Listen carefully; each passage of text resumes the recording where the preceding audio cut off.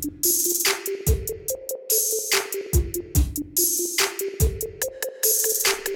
everyone, welcome back to the Leadership Lessons podcast. I am always grateful that you come and join me in my office to share, just leadership principles and lessons we can learn from other godly, amazing church leaders.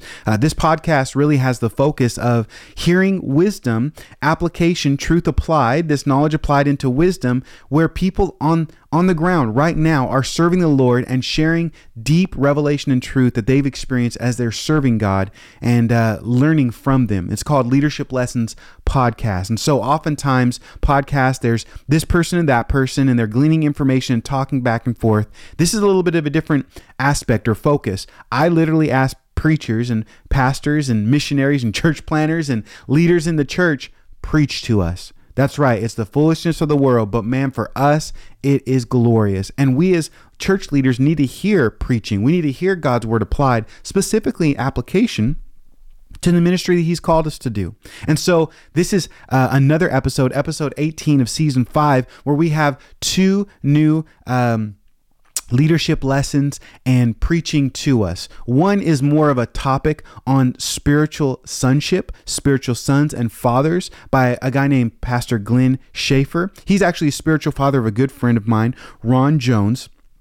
He comes to Florida often, and we share and have fellowship, and we've learned a lot from him with many roundtables and different things like that. And I was just wanting clarity on this subject of like, hey, you talk a lot about spiritual sons, spiritual fathers, and this idea of like more than just a mentor or a coach, but like, what does that look like? What do you mean by that? And so he did this lesson on spiritual sons and fathers, which I think is just excellent. He just clarifies, and it's so biblical and truthful and just encouraging to hear his perspective, which he's a part of the ATI, Apostolic Teams International. I'm a part of the Calvary Chapel tribe, and we have different secondary issues that we disagree upon. Right? But he's a part of the family of God. And it's so great to be able to ask people to come into this platform and to say, can we just learn from you? Like, what truth, what revelation has God been teaching you? And so it's been awesome to have Glenn a part of this podcast. This isn't his first lesson. He's done many things, not only publicly with these videos, but privately in the ministry sown into South Florida, and especially with friends like Dan Grittner, Ron Jones, and others, a part of the ATI movement that we're so grateful for. We're so awesome. It's so awesome to have brothers and sisters to come and learn from. And so, man, I just said, preach to us. But then I have another leadership lesson right after Pastor Glenn with Esteban Valenzuela. He's a missionary in Madrid, Spain. Last episode, his wife did an amazing job preaching to us about just continually having radical faith. And I asked Esteban to share just his perspective on sonship. Because if we're talking about spiritual fathers and spiritual sons, we have to identify for us as ministry leaders, like, what does it look like for us just to be a spiritual son to the Father? And what is our identity? Because oftentimes we try to find our identity in like a movement, a denomination, a network, or maybe even who's coaching us or who we're discipling. But God just wants to be our Father. You know, I tell people all the time, we need to understand that we are the mission of Christ, right? He cares about us. We're Christians first before we're even leaders. Ministry should be an overflow of our hearts. So what does it look like for us to be a spiritual son? Sonship. We had the opportunity years ago to sponsor Esteban and send him to a course on this idea of sonship, that he's just going to basically share a lot of gospel truth and implications of what he learned through a testimony.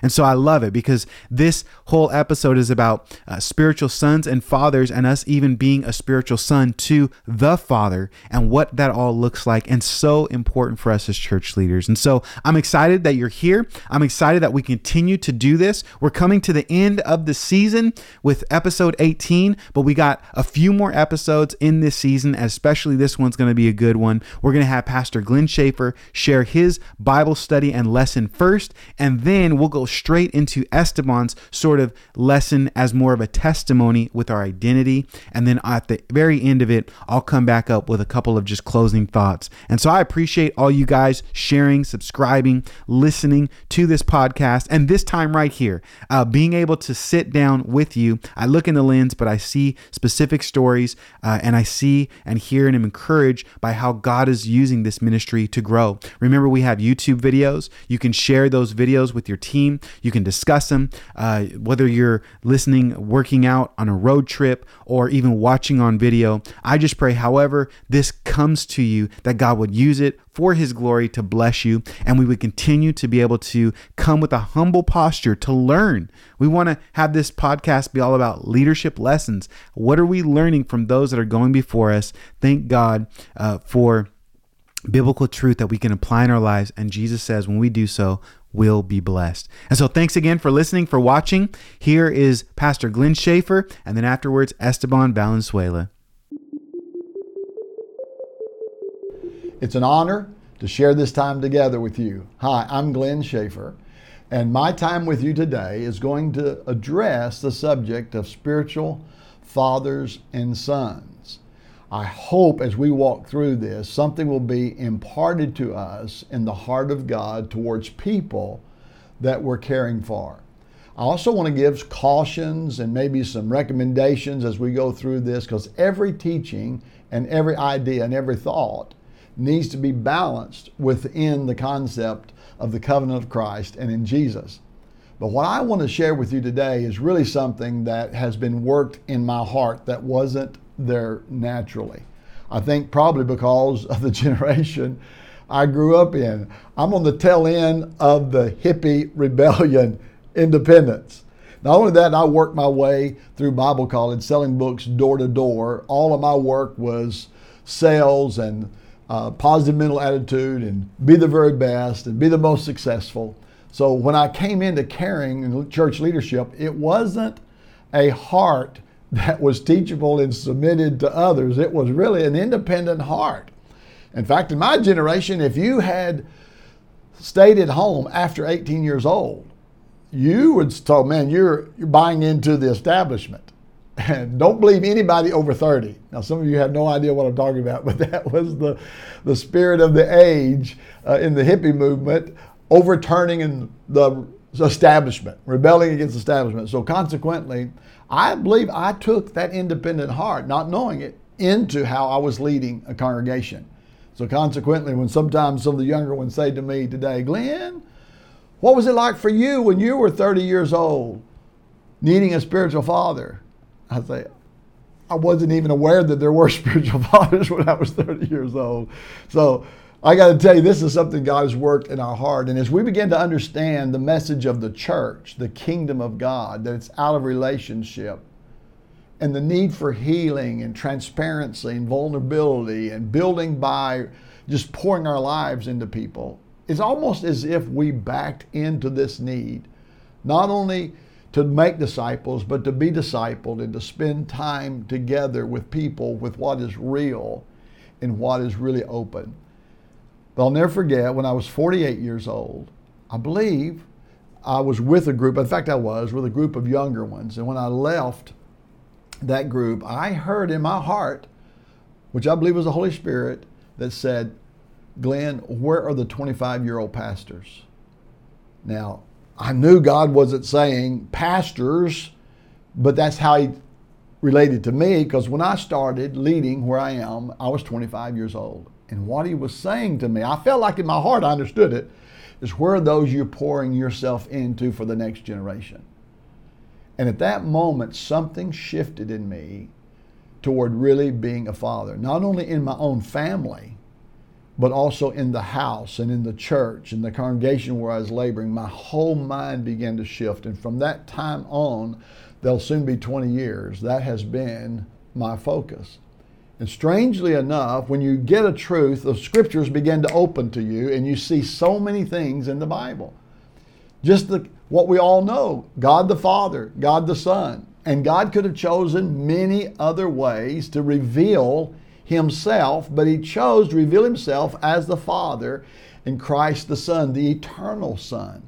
I think it's interesting, even in he's the God of Abraham, Isaac, and Jacob, multi-generations.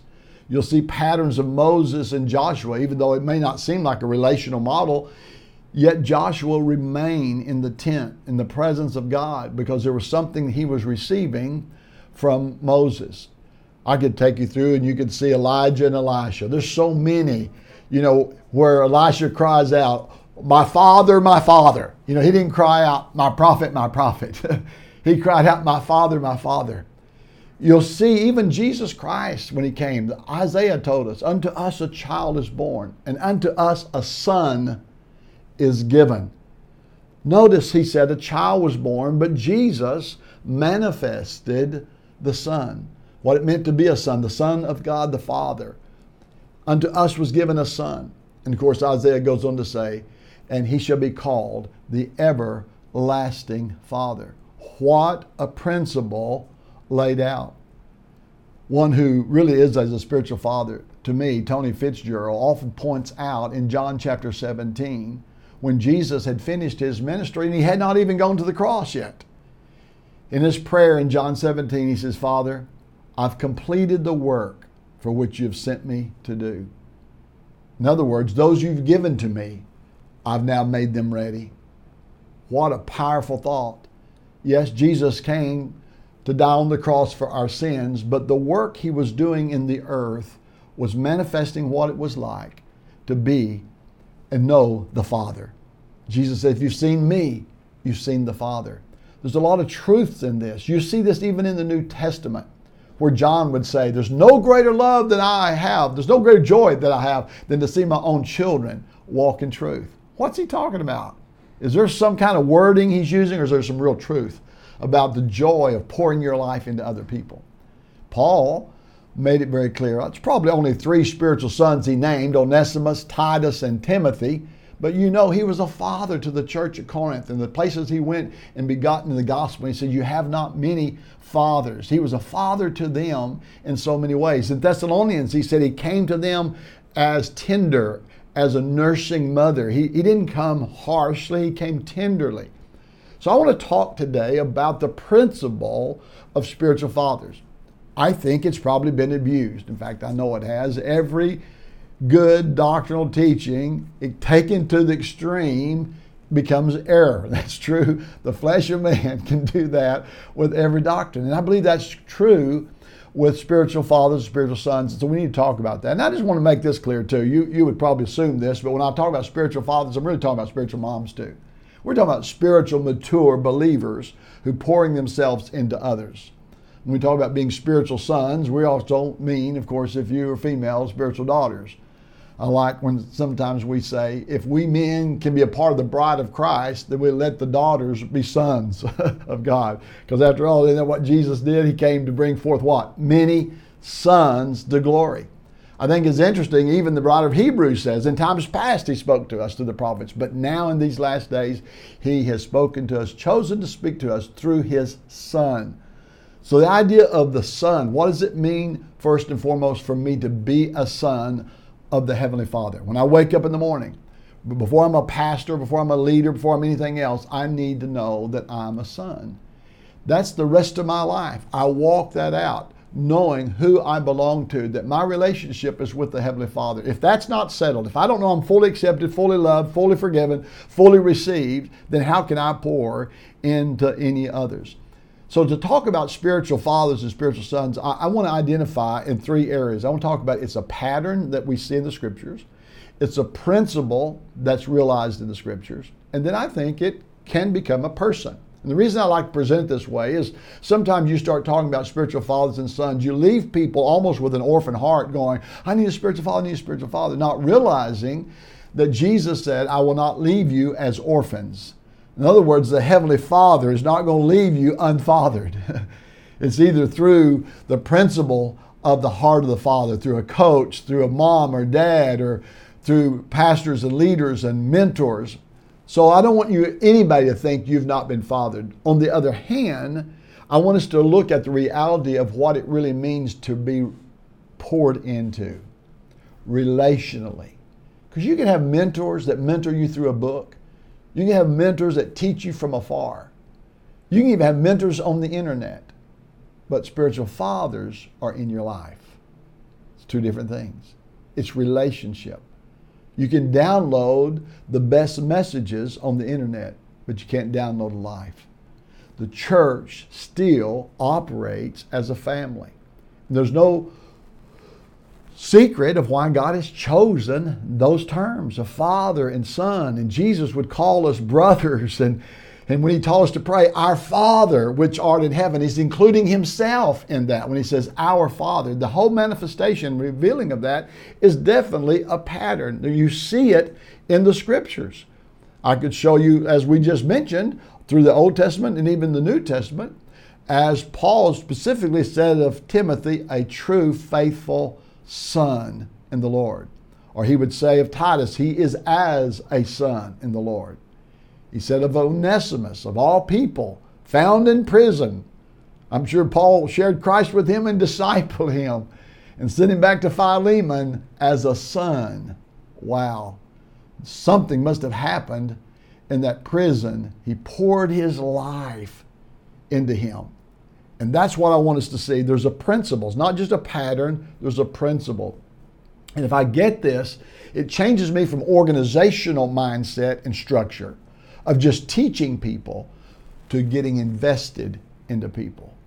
The reason I want to share this whole principle of teaching of the spiritual fathers and sons is not for you to run out saying, who's my spiritual father? I'm somebody's spiritual father. We'll talk about that here in just a minute.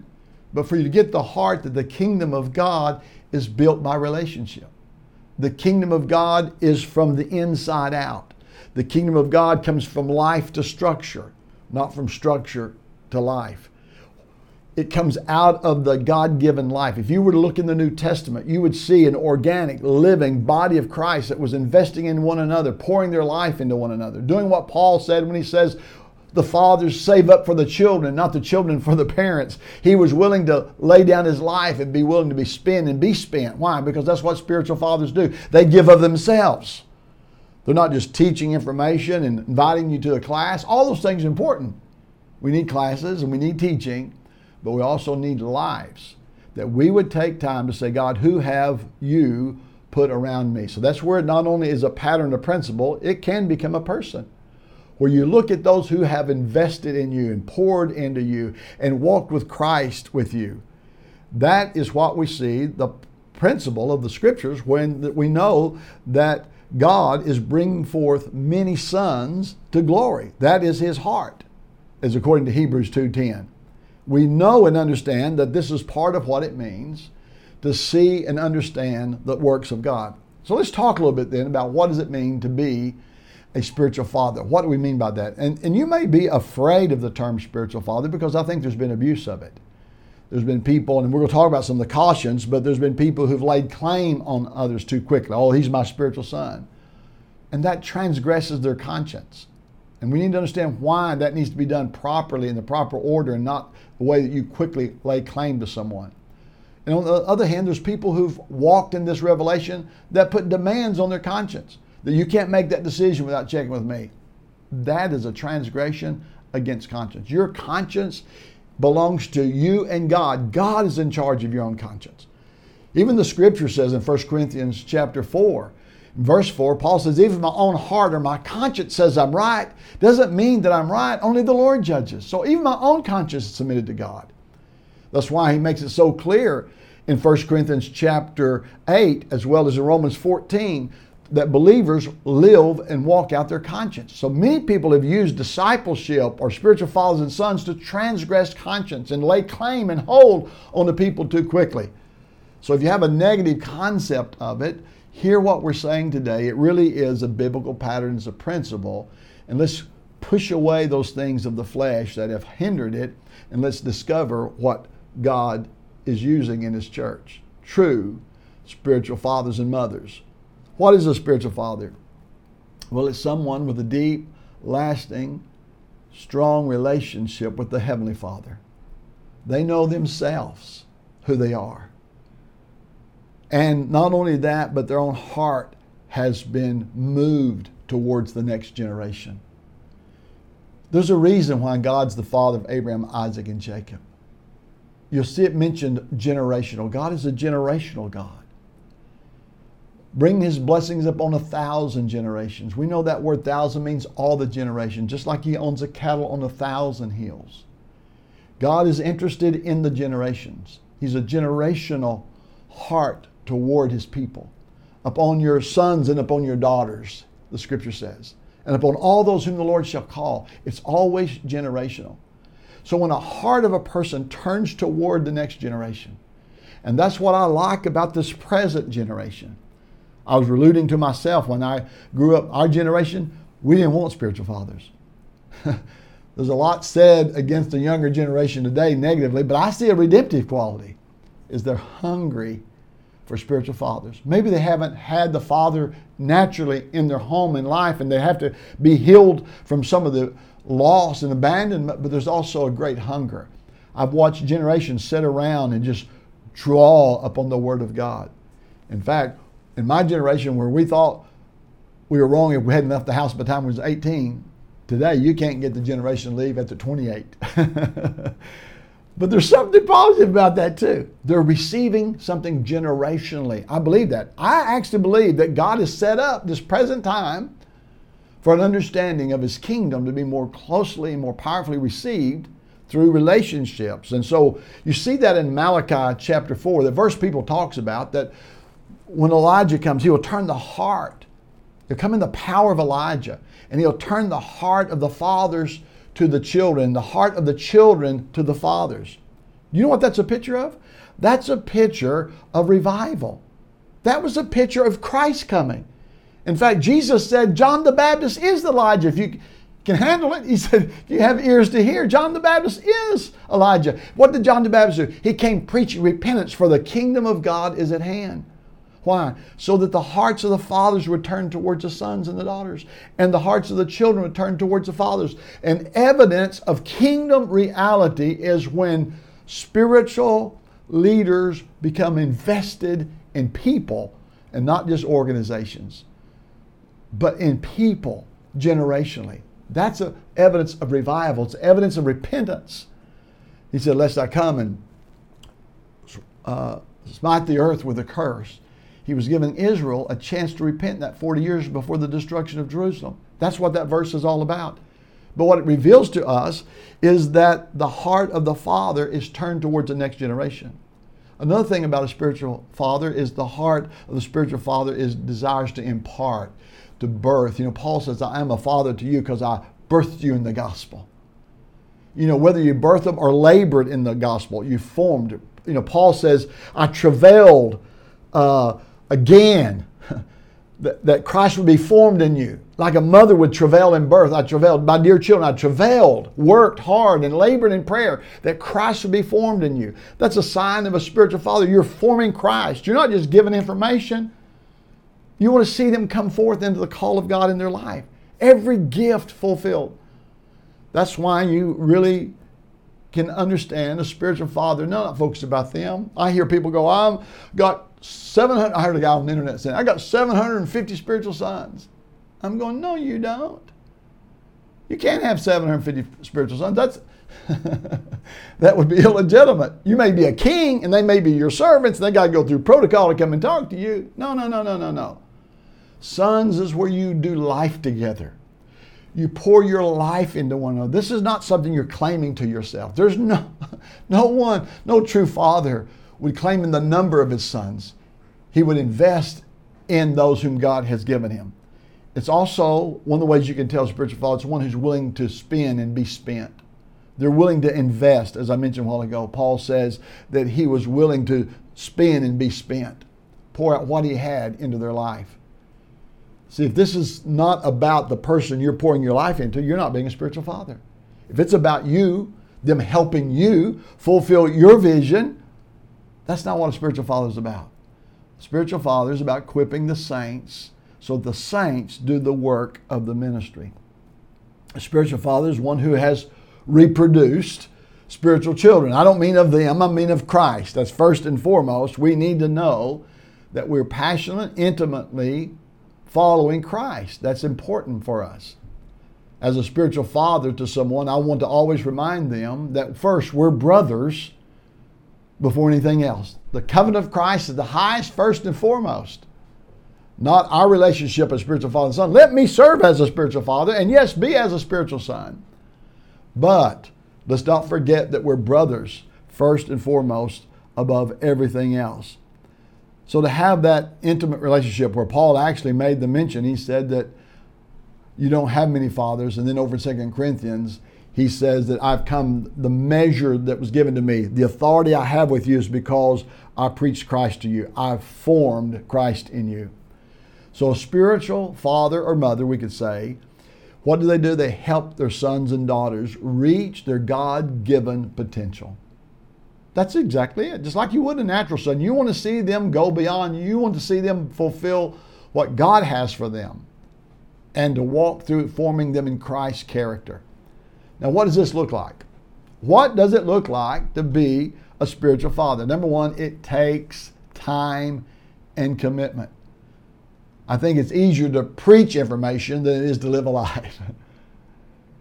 It takes nothing. In fact, I could live a double life. I could preach to thousands and have a secret life and you not know anything about it. But I cannot form a disciple or pour into a spiritual son and have that same stronghold in my life. I can never get somebody else free from where I'm in bondage. I can never see Christ formed in them if he's not formed in me. This is not about information. This is not being over someone. This is about coming under someone. Like Jesus came and turned the pyramid upside down and said the greatest would be the one who served. Don't be like the Gentiles who want to lord it over them. Exuadzo means bring under the power and control of another. No. But the other way, come under and lift them up. So it requires time and commitment. Number two, it requires being available. Well, obviously, it's time and commitment, but being available. This varies and should. There's no set requirement. Just like a natural father would be there for his sons if he's a true father. So spiritual fathers. Number three, it demands a prayer life. Christ is formed in them. Paul's saying, I travailed that Christ be formed in you. This is not just giving information. This is walking through. Next, it requires long suffering and mercy. As a spiritual father, you're going to be with them. You're not kicking them out. Well, it doesn't mean you don't correct. It doesn't mean you won't even do the hard things. Right the opposite. You just don't come heavy-handed. You come tenderly. As Paul says, I came to you as a nursing mom. I came to you tenderly as a parent. Why? Because that was the way his heart was towards them, full of mercy and long-suffering. To be able to say, yes, I've observed this. Are you aware of this going on in your life? Yes, to properly confront someone.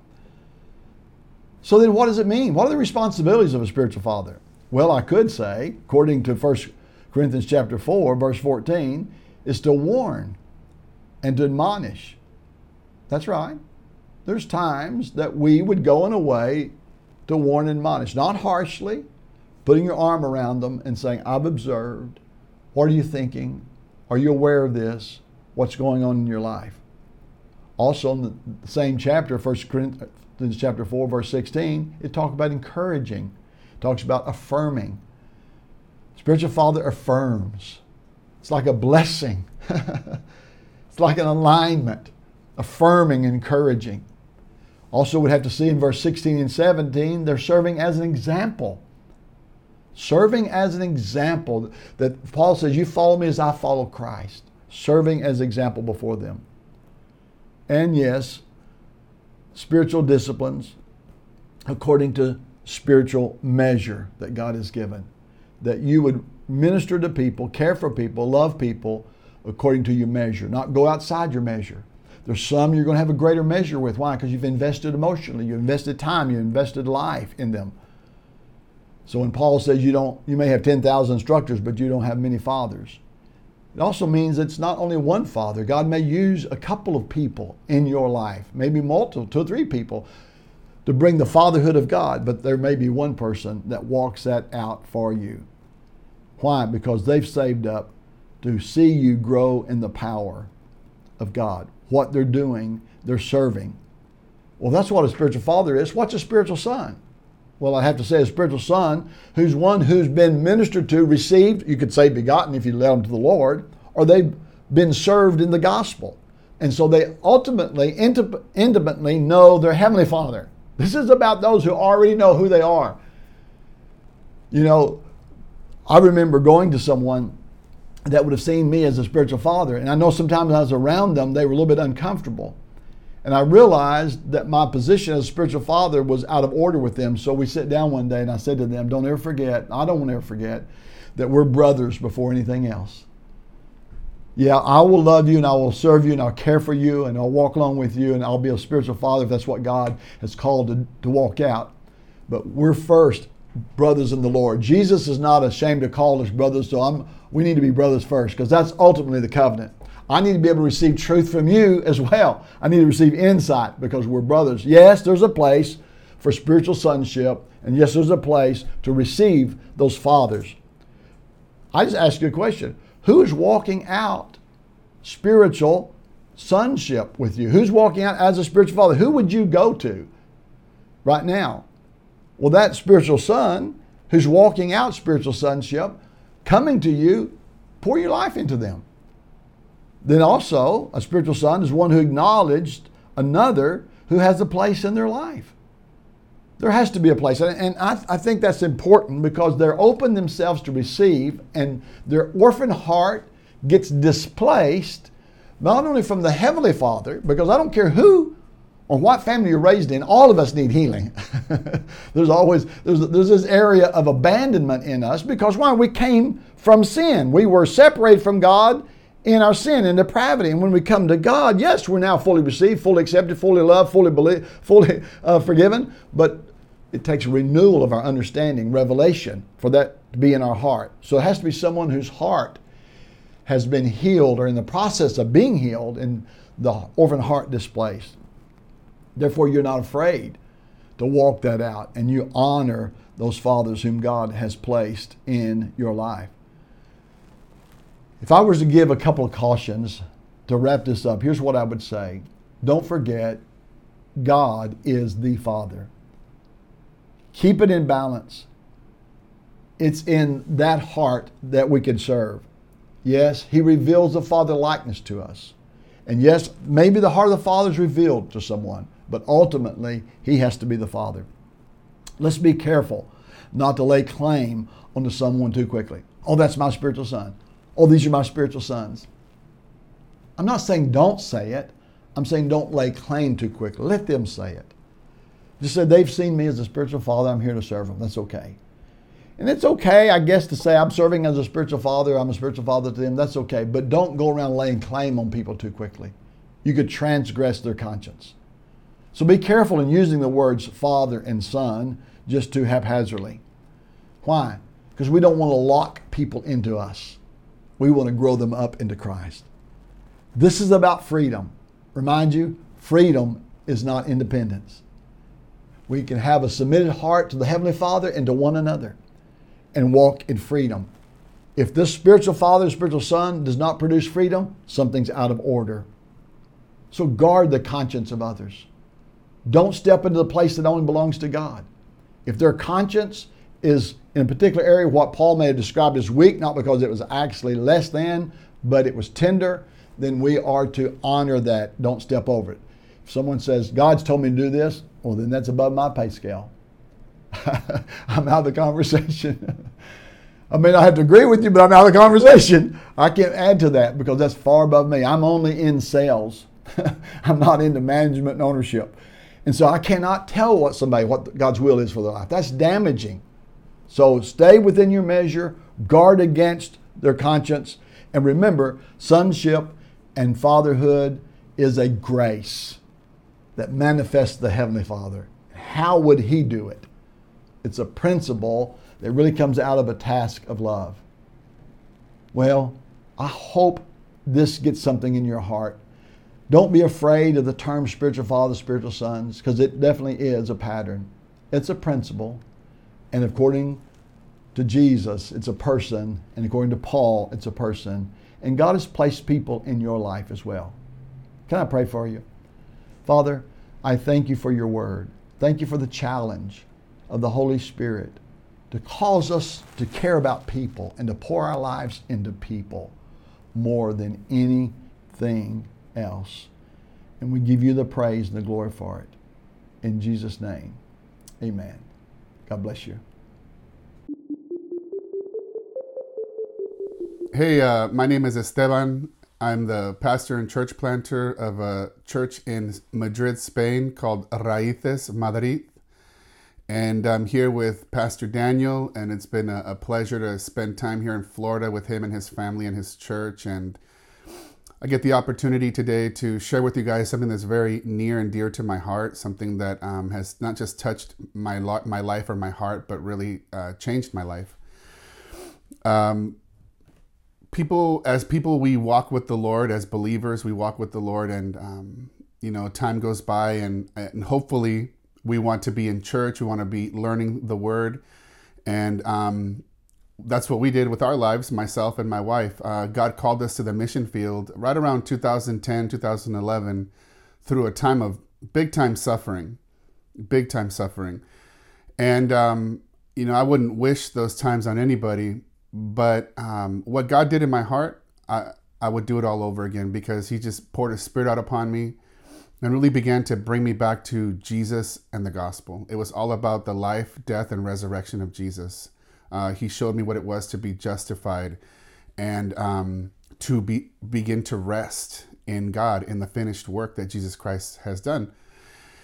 And so that was just this beginning wave of what God was doing in my life and my heart, and really came through suffering. The call to go to Spain came through that time, and it was a slow process. We couldn't just get up and go or just plan to leave at any moment. We were stopped by a situation that really kept us where we were at. But in time, we kept praying and persevering, knowing that God was calling, and we had 3 kids.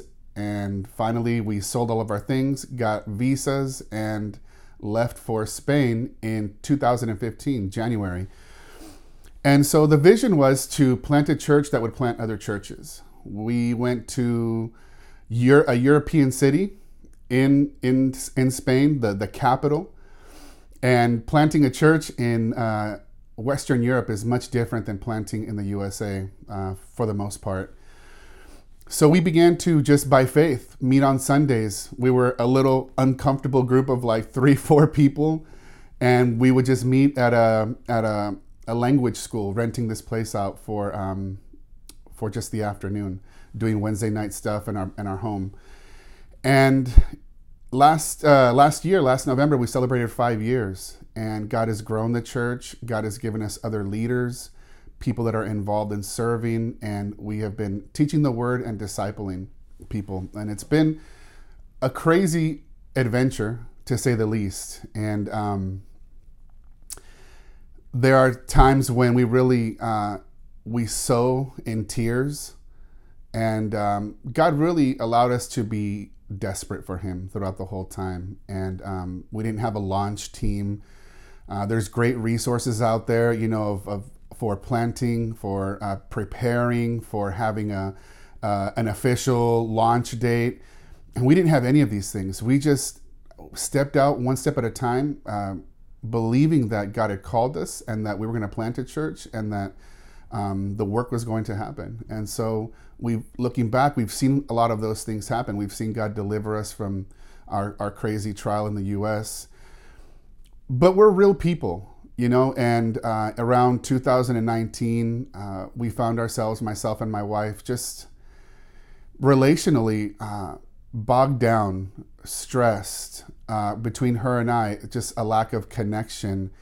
And so we had to just kind of face some things and begin to, in the field, sort them out, because we're not going to quit, and we're not going to leave what God has called us to do. So we were just faced to say, what can we do? And God put this amazing discipleship, mentorship program in my lap. It's called Sonship, and it comes through an organization called Surge, and they're great people. And this Sonship program, we had a mentor that took us through it, changed our lives.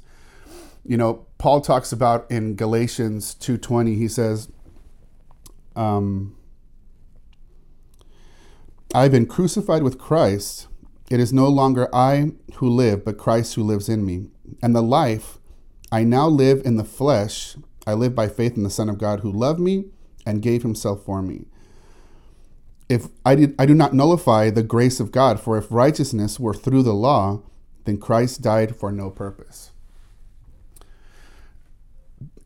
God showing me like that, look, you're not justified by any works of the law, and you are justified by faith. That's what one of the great works God did in my life when we were just in suffering, right? And so we move forward. We're still serving the Lord, and what I love about this verse is that Paul says the life that I now live in the flesh, he lives by faith in the Son of God, and he's talking about relating to God based on his righteousness, on the righteousness of God, on the justification that God does. It's all by faith in what Jesus Christ did. And it's a daily thing. I look at what Paul wrote and I get this sense that it's a daily living by faith in that and trusting it, that's what he did. And so we came to realize, okay, something needs to change.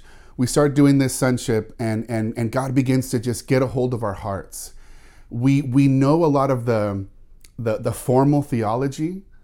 And so we kind of have like a little bookcase in our minds. If you've been walking with the Lord, if you're a believer and you've had some training or you've had pastoral experience or any other kind of ministry experience, you have that formal theology, right? You have like this nice bookcase in your mind where, you know, all the books are aligned and you know what to do and you know how to teach the word, or you know what God expects from you.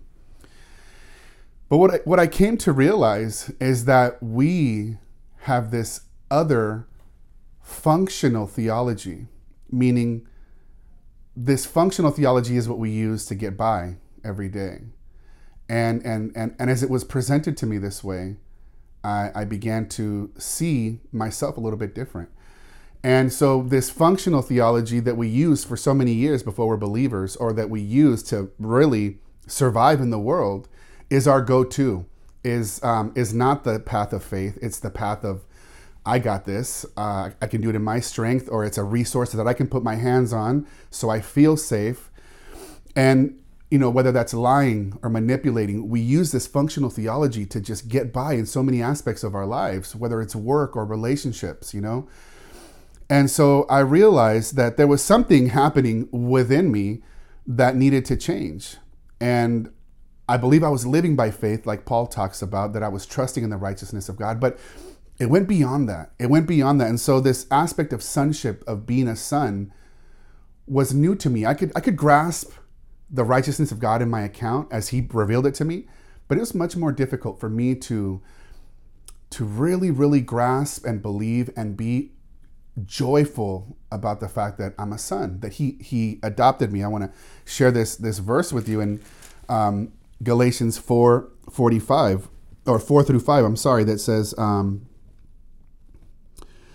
but when the fullness of the time had come, God sent forth his son, born of a woman, born under the law, to redeem those who were under the law, so that we might receive adoption as sons. So how often do you think of this in your life? How does this theology affect your life? You know, is this part of your identity? Is this part of who you are as a Christian? Well, the Bible says so. If you put your faith in Jesus, if the Holy Spirit has filled you, if you've been sealed and you are heaven bound, you're an adopted son. And I found that this really wasn't touching too much of my life. That one aspect of it was that my sin, my idolatry, the idols of the heart were something real. You know, we look at the surface sins, and you know, I struggle here. Oh, I shouldn't have got mad at this person and raised my voice or yelled at them, or you know, I should have done this with this money instead of just keeping it, or I shouldn't have looked at that stuff on the internet. I should have just cut it off, or whatever. You know, we look at the surface sins. But what we fail to really look at, and what we neglect often, is these idols that we have in our heart, whether it's control or pleasure or security, or just several things that we as humans long for, and we just at any cost try to get, so we can't say sorry. We can't just, be free to love people. We criticize people because of these idols in our hearts. And so I realized that I am a son, but I'm not believing it. And as we went through this discipleship, it's like taking a crowbar to the manhole cover, right? You see these big plates in the street, and it's like you pop that sucker open. It's not easy. You got to get that crowbar, whatever it is, in there, and you got to pop that sucker open. And then you can see what's inside. And that's kind of like what this discipleship was doing for me and my wife, is that it was popping that lid over the heart open to see, wow, look what's inside. And this is no surprise to the Lord. And so when we're relying on Jesus and his righteousness, it's a little easier to admit when you're wrong. Obviously, it's a little easier to not be so invested in this your own righteousness, right? This little thing that you've built. I have to protect it, my reputation, how people see me. Look, if you can just get rid of that, and you can believe that Jesus Christ has made you righteous in him by faith, then you can begin to be honest with yourself. And that's, it wasn't easy, but we were able to begin to have this honest conversation with our mentor, with ourselves, and with my wife and I between us. And so what we found is that although we are sons, we live like orphans a lot of the time. We think like orphans. And what Paul is talking about is this everyday believing the gospel. Every day believing the gospel. And I look at myself as a churchgoer at one time, right? I look at myself as a servant in the church. I look at myself as a Bible teacher and then a pastor. And I realize that, I just have some of these really strong tendencies within me that don't seem to change. And I've been saved for 22 years now, and the Lord has changed my life. And I'm not perfect, but there's no doubt that the Lord has gotten a hold of my life. But there's still these deep things that we found in our hearts that were just stubborn and present and not obvious, kind of hidden, but manifesting themselves. And really what we found is that we had unbelief in our hearts. I believe Jesus for heaven. And maybe I believe Jesus when I'm praying about planting the church, or Lord, we need these certain things. And I can believe that God is going to hear our prayers, right? But there are so many little aspects, so many little departments of my life that I just kind of live with that functional theology. It's got nothing to do with Jesus, even though it should. It's got nothing to do with me walking by faith. It's like I'm controlling it, or I'm manipulating it, or I have my hands on it, right? And so one of the big things to consider is that we have unbelief as believers. This guy came to Jesus and said, heal my son. And Jesus said, all things are possible to those who believe. And this guy said, look, I believe, but help my unbelief. And so I think this was a really new thing for me. I've heard that verse before, but it was something that I never really was able to apply to myself. And as we went through this sonship, I realized unbelief is something that plagues the Christian life, the believer. And so I believe Jesus for heaven, for certain things, for leading us as missionaries. But when it comes to how I treat my wife, or how I treat my kids, or how I handle money, how I feel anxious when there isn't enough, or if I'm, anxious to maybe kind of reach out to some people because, hey, we need money, and instead of wait on my Father. And so this is just a couple of examples, but this can manifest itself in whatever, you own a business, you hide some money from the IRS because, I need that thing. I can't give this away because I need this to be safe. And so we don't believe that the Lord who's given us everything in his son is going to take care of these things. We're in a deadline. We have a certain perspective, and we just refused to believe. That's something that we see in Israel. Israel 1.0 that came out of Egypt, that died in the wilderness. These guys refused to believe the Lord. They had this unbelief that was a stumbling block to them, and it caused them all kinds of trouble. And we find this in the Christian life. And so we find that we are adopted sons, but we're living like orphans. This is something real. The Lord, through his word, has told us, I have adopted you. And in the context of when this was written, that's something really powerful and really permanent and really significant. But do you believe it, believer? And so as we went through this, we realized we have these tendencies to pretend and perform.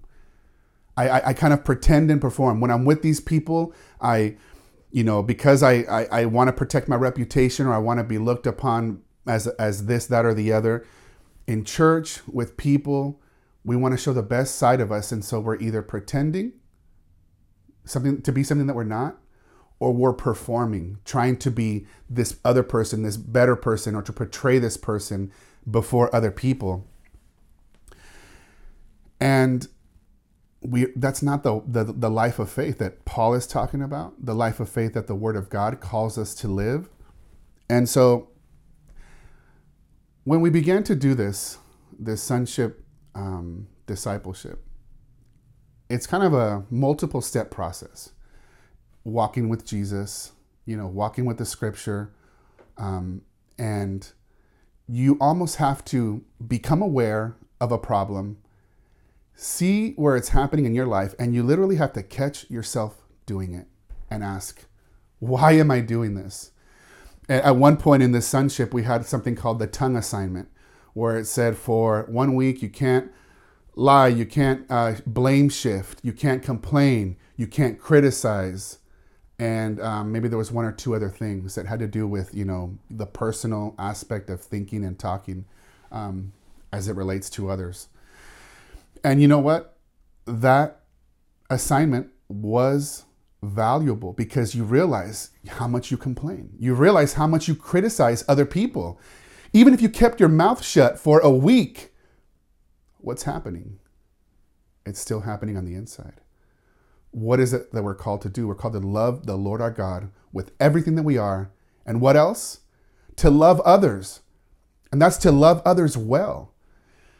And whether it's in action or in words or in thought, it's so hard. It's so difficult to love others well, to fulfill this call that God has given us. And so whether it was idolatry that was manifesting itself in different ways, whether it's pretending and performing, which we found we were doing, whether it was this, I know I should live according to the truth. I've got the formal theology, but I just am so used to living by this code. I'm used to doing things this way. It's like we had to begin to unite these things to see what was going on. And the part of the other steps is you just walk with it. You walk with what the Lord is showing you. You allow the Holy Spirit to minister to you and to gently say, look, this is why you're doing it. You're living like an orphan. You're thinking like an orphan.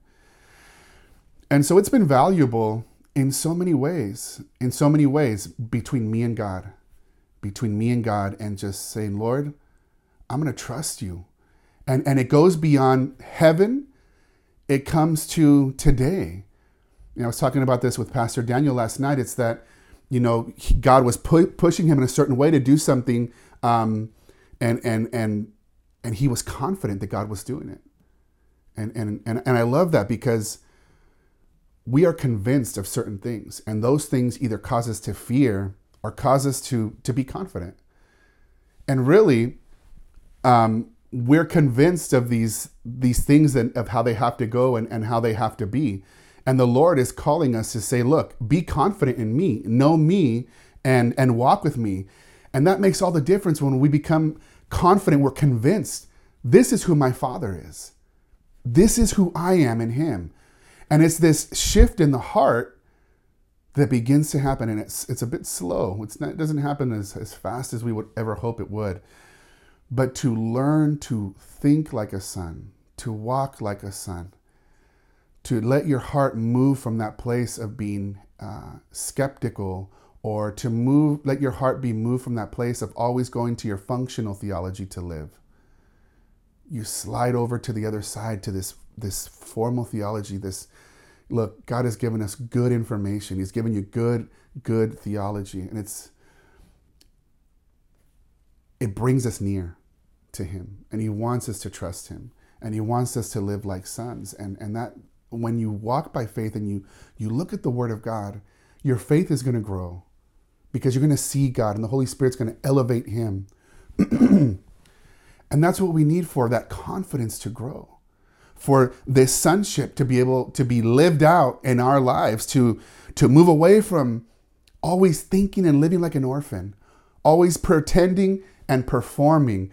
It's exhausting. It's exhausting. And when you trust Jesus for his righteousness in your account to justify you, when you begin to see that, yeah, that's right, I'm loved like a son, I've been adopted, and you begin believing it, it's a game changer. And it doesn't make me perfect, but it impacted our marriage in the sweetest way, because we realize we defend ourselves, and we can point that out with each other and say, hey, you're defending yourself. Why? Let's be honest. Let's have an honest conversation. It's changed our home. We want to preach the gospel to our kids. I want to allow a space and environment for the goodness of the things of God to be deposited into their lives in our home. But I can't change them. But I can preach the gospel to them. I can shine the light on these areas where their idolatry might be manifesting itself, right? But then this has also changed our ministry. It's freed me to be a pastor, to love people, to have this tendency to be critical, but then to say, okay, look, stop. Look how patient your loving Father has been with you. Look at the blessings he's lavished upon you. Look at what he did on the cross and in the resurrection. You can love this person, and that's it. You can preach the word of God and invest in the people, and just pray the Holy Spirit brings the change. And so I'm thankful for this. I'm thankful that I've been able to address this unbelief that I have, that it's a plague in my life. It's a plague in the life of every pastor and believer across the world, I believe. And that what this has led us to is to be able to see the holiness and the righteousness of God, to be conscious of it, just to think, God, you are amazing. But also to see the reality and to be conscious of my own sinful nature. And there's this cross chart that we call it, and it's a timeline. And then there's a point of salvation, and that's where we become conscious of God's holiness and consciousness of our sin nature. And as those two lines separate, there's one that shows the cross being the same size. And while those things should be growing, if Jesus stays the same size, if our perspective of the gospel stays the same, there's going to be that space for unbelief, for idolatry, for pretending and performing, and it's going to touch every part of our lives. If you're not walking by faith and you're not trusting in the righteousness of Jesus for you, it's going to hem you up from being able to love other people, because you have this standard you're living by, and you're going to want others to live by that standard. And it touches everything. It touches everything, who we are in Jesus and what we believe, what we're convinced of. It will touch every part of our lives. And so that's why it's so powerful. But I think it's something that so many people are just oblivious to, like I was. I'm thankful that we're able to begin to address these things and to really walk in a lifestyle of repentance, right? If my sin nature is present, and it's not going to be completely gone until the day I'm with the Lord, and he is holy, holy, holy. And in that second cross chart, if the cross is getting bigger, it's because you're realizing, holy God, wretched me, but Jesus paid it all. He's adopted me. He's made it all possible, right? And so that's what begins to shine brightly in our hearts and our minds. And we begin to be free to love others. And we realize, well, the pattern of my life is repentance and faith, right? Because my sin is not gone. And I'm going to offend somebody, usually somebody close to me, my wife, my kids, somebody in the ministry. I'm going to offend God. And I'm never going to be perfect, right? Not an excuse to sin, never. But I can see who I am. I can see who God is. And I can walk with this the way I should, as a son, not as an orphan. And to begin to just repent when I need to repent, but always leading me back to what? To Jesus, to the gospel, to that great work that's finished, that he lived, fulfilled the law, died. Although he was innocent, he died as a guilty sinner, and he rose from the dead. The greatest story of all human history, right? And that's what this brings me back to. Being a son brings me back to Jesus. It brings me back to, Lord, you are good. You've made it all possible, and I am a wretch. And let's just keep on walking together. And I want to believe it. And hopefully, as you walk with it, some of that unbelief will be exchanged or transformed or transferred to the belief category. Like I said, there's multiple steps in this, and you get to receive the information. You have to catch yourself doing it. You have to ask yourself, why am I doing it? And then you just walk with the Lord and begin to see these patterns of your life. And look, humility is everything. Humility is everything. And I hope that if anybody's hearing this, that you understand that it's important to be humble, to be able to admit when you're wrong, to be able to say, I'm sorry. This is another one of those things that we learned, false repentance. Why do I say I'm sorry to my wife when I upset her? Is it because I've thought about what I've done? I've thought about how it hurt her, and I'm really, truly repentant and sorry? Or am I saying sorry just because I want to put everything back into status quo? I just want everything to be normal. I want everything to be cool. These things happen in our lives, and this is who we are. But thanks be to God that the power of the gospel, the power of the resurrection is working in our lives. And the Lord wants us to walk this life of faith, not just for heaven, but today. How you handle money, how you handle relationships, how you handle sex, how you handle work. And when somebody hurts you and it's hard to forgive, you need to live out your life as a son, as a daughter, by faith, and say, Lord, I don't have what it takes, but I want to forgive this person. And so it's this process that we can go through. I believe the Lord wants to bring us to over and over. He wants to free people in the seats of the church to be resting in him, to be resting in their identity as sons and as daughters. So that's what I've learned in a summary. There's so much more I could share, but I hope that this is a blessing to some of you out there, and I'm thankful for the opportunity to get to share something that's so near and dear to my heart. And there's resources out there. This sonship program is open to anybody, and I would recommend it. I would recommend it, and for marriages, for pastors, for ministry leaders, really for anybody. But those people, marriages are important. And then the pastors and the leaders tend to have, an influence on other people. So that's why, I would focus on that group and say, guys, girls, ladies, everybody, get into it. Get into this. Sign up.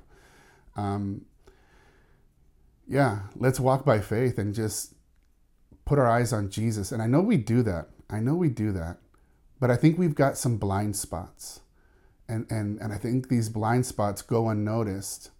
We're doing ministry may be happening and life is happening, and we just let the blind spots just kind of, continue to be there, just blind, or maybe we're not even conscious of them. But I hope that God will reveal more to you, and that he would reveal more to us as the church, and that he would, transform the leaders, but also the people in the pews, the people in the seats, and that we would see just a work of God unleashed to bring us back to the gospel, because that's what the church needs. Not legalism, not emotionalism. We need the truth that changes us, right? What does my marriage need? My marriage needs the truth of the gospel of Jesus Christ that changes us, that transforms us. What do my kids need? They need to get saved. They need to have the gospel preached to them, demonstrated to them, and invested in their lives. And so that's what we need to get back to. I know this is a common thing to say, but to be gospel-centered these days. But I believe this is a work of the Spirit, and I believe it's a work that God wants to do to change lives and to even change culture and to change the people in the church and even leaders. So thank you, Pastor Daniel, for letting me share. This is just a bit of a summary, and there's so much more, but keep your eyes on Jesus. Ask him to help you live like a son and daughter, and search these things out. Galatians 4:4-5. What does it mean for you? Are you walking in it? Galatians 2:20, Paul saying, this is the way I live my life. In this flesh, in this body, I'm living by faith. So I hope you guys can receive this, begin to discover it for your life, begin to observe yourself doing these things, and maybe even begin to see some freedom from the idols, from the patterns of our lives. God bless you guys. I hope you guys have a blessed day, and I'm so thankful to have been able to share this time with you guys. Well, I know that these episodes have been jam-packed. Man, I'm trying to get as much content to you as often as I can. Every other week is when we drop our episodes, every other Monday. And so thank you guys so much for subscribing, for liking, for sharing. If you have not given us a review on iTunes or Spotify, man, hit that 5-star. Give us a little review, share it, text a friend. Let's continue to help this ministry grow. I know that for some reason it has grown by God's grace, and it is by his grace. And so I just want to publicly praise and give glory to God for what he's doing and how he's doing it. And so what a blessing it is to be able to serve Jesus. And I'm so glad that I've been able to serve you through pointing you to Jesus with these leadership lessons. Whether I'm preaching, sharing wisdom, or having people that are connected, man, I'm gearing up for season 6 and just trying to get interviews, trying to get more preaching, godly content to encourage and equip you. That's the heart of EE Leaders. That's the ministry that really is behind the Leadership Lessons podcast. We want to encourage and equip church leaders, whether that be through our cohorts, through our Patreon community, through one-on-one coaching, through the leadership lesson, or even social media and videos. Man, it is a great calling to give your life to the things that God's called you to do. And one of the things he's called me to do is not only be a church leader in the church, but to shepherd and care for and love and serve those that are in other churches like yourself. And so keep serving the Lord. We're praying for you. It's such a blessing and honor to be with you as always. And I look forward to seeing you in the next episode.